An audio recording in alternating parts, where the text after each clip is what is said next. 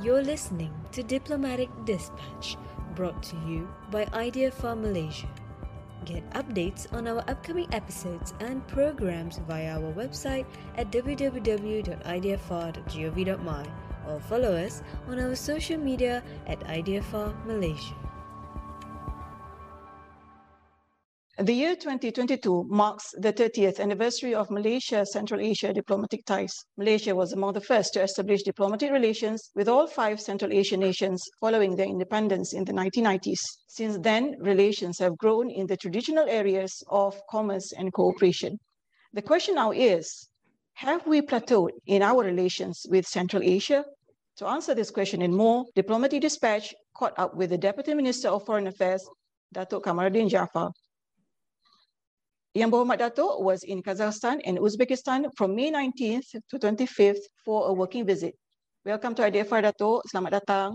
Assalamualaikum. Terima kasih Dr. Najwa for Alhamdulillah. Waalaikumsalam warahmatullah. In this diplomatic dispatch. I look forward to our session today. Yes, Alhamdulillah. So Dato, the May 2022 visit was not your first visit to the region. But still, we would like to know why Central Asia. What is the significance of your visit to the region this time?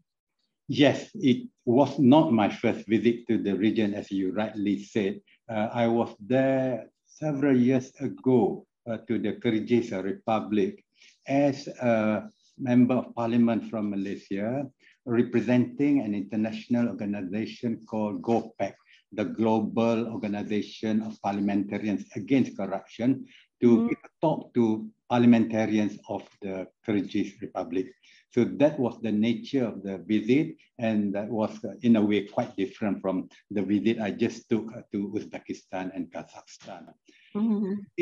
Historically, Central Asia has long been linked to the Silk Road trade routes, serving as a crossroad for people, products and ideas traveling from Europe to the Far East.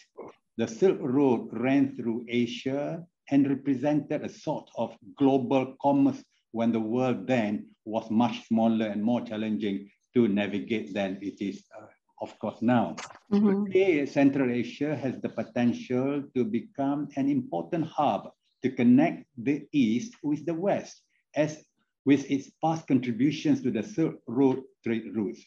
As a trading nation, Malaysia had always believed in Central Asia's potential, which is why Malaysia was among the first to establish diplomatic relations with all the Central Asian countries upon their independence in the early 1990s. Indeed, during my recent visit, I personally witnessed that Central Asia offers enormous opportunities for enhanced collaborations in existing and also in new areas, which could bring about mutual benefit both to the Malaysia and to the region.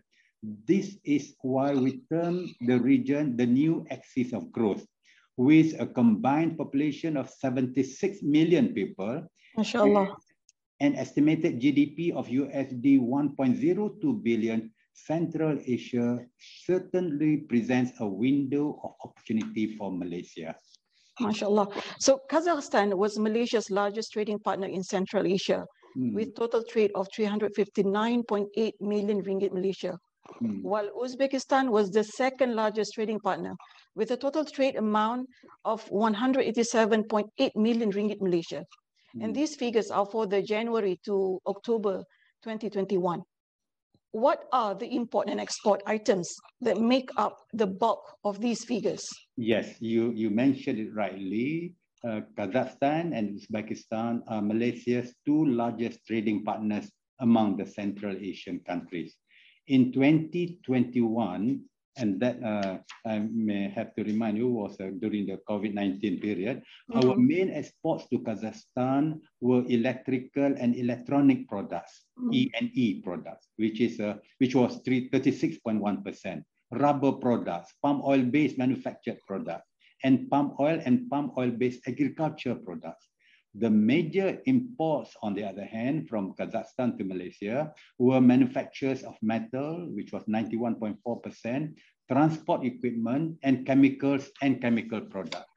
For Uzbekistan, 46% of Malaysia's export to the country in 2021 consisted of palm oil and palm oil-based manufactured products. The main imports from Uzbekistan were chemicals and chemical products, which constituted 86.5%.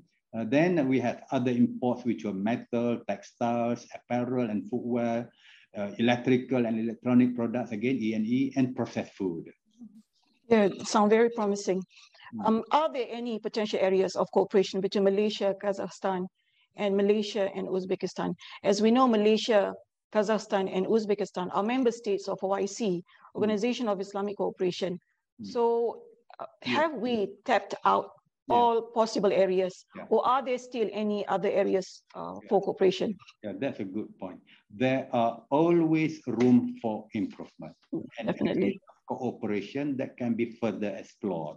Fourth, as one of the founding members of OIC, Malaysia always supports the OIC's role as the collective voice of the Muslim world. Having close and brotherly relations with Kazakhstan and Uzbekistan, we could leverage our strengths and commonalities in promoting global peace and security, and also more so on issues that have marked.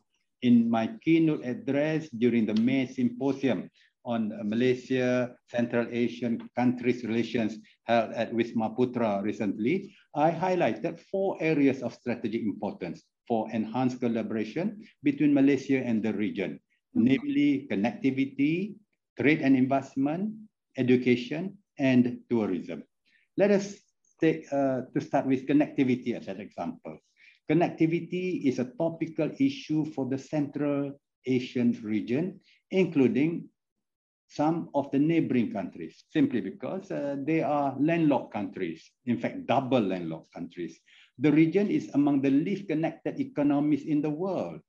The cost of import and export from and to the region is high, thus undermining its products' competitiveness abroad.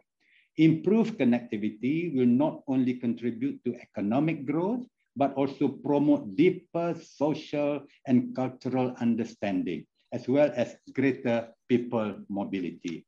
Malaysia, to our credit, has been mounting a series of trade missions to Central Asia to promote our products and industries. Similarly, we are committed to being the gateway for goods and services from the region into the ASEAN market. ASEAN has a combined population of 680 million people, which is equivalent to 8.58% of the world population. So naturally, there is a vast market for Central Asian products. Therefore, inter-regional connectivity between Central Asia and Southeast Asia will bring about huge benefits to both regions. Okay, Kazakhstan and Uzbekistan, both of them achieved their independence in 1991. So, and both of these countries are interested to gain experience and expertise from Malaysia. The areas they are interested in, among others, are higher education, financial and banking system, halal industry, and agricultural technology. Although these areas are not directly under the jurisdiction of the Ministry of Foreign Affairs, what could be the ministry's role in making this aspiration come to materialize? Yeah, that's a very good point. We note that in the past, Malaysia has been engaging with the region in an adversary capacity. We could offer a lot more, such as our expertise and experience in good governance, in Islamic banking, and in macro planning of nation building. I have mentioned this before, but we need to relook at this and start engaging the region proactively again. The Ministry of Foreign Affairs bears the mandate and responsibility to conduct Malaysia's foreign relations with other countries. As we have done in the past and will continue to do, the ministry engages actively with all relevant stakeholders, such as ministries, government agencies, and government-linked companies. I'm glad that you mentioned higher education just now. Malaysia has become one of the top destinations for Central Asian students to continue their tertiary education, or for that matter, not just Central Asian students. I think from the Arab world, from the African countries, we are among the top choices for tertiary education. We pride ourselves on having been a pioneer in economic progress and political stability for decades. We also consider education cooperation as a means for Malaysia and the Central Asia to foster greater people-to-people contact.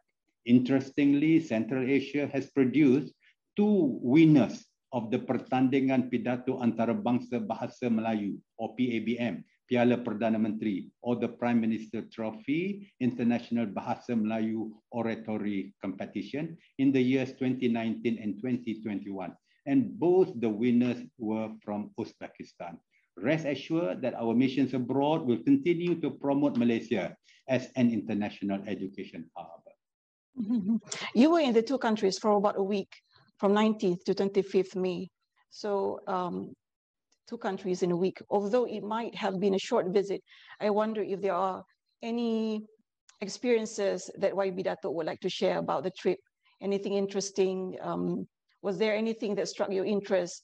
Anything about the cultural practice, maybe about the norms or the scenery, food? Yes. Yeah. Of course, at other times, I like the touristic part of any trip journey that I've done in the past, and so too were my experiences at the 2 countries that we visited recently. Of course, the scenery, the architecture were a sight to behold, as they say. For instance, I witnessed probably some of the world's best preserved Islamic architectures and in Samarkand. I fully understand why Malaysians also could easily associate themselves with the region. Famous names like Imam al-Bukhari of the Hadith fame and Imam al-Tirmizi, for example, are familiar names and figures to us. Meanwhile, the capital city, Nur Sultan, is a modern and well-planned city with a vibe similar to our Putrajaya. The city offers everything from futuristic architecture to the eye-popping skyline and impressive government buildings. So, to anyone that wishes to visit the region in the near future, please don't forget, give the culinary tradition a miss. The food. Definitely, yes. The delicious and flavorful cuisines were a reflection of the hospitable culture they have there. Oh my God. Their cuisine, I heard and I watched on the documentaries on TV. There's a fusion of Arab, Russian, Persian, and Chinese cuisines. Yeah, they have like horse meat. Yes, the horse meat, lamb, rice, bread. They have almost everything, and the flavorful spices. Yeah, I'm sure they are mouth-watering. And yes, I'm sure you won't mind visiting the countries again. Yes, sure. Okay, with that, Dato, thank you so much for being our guest in Diplomatic Dispatch for this episode. Thank you for sharing with us all the information and experience. You're welcome. It was a joy, a pleasure. And Assalamualaikum. Assalamualaikum warahmatullah.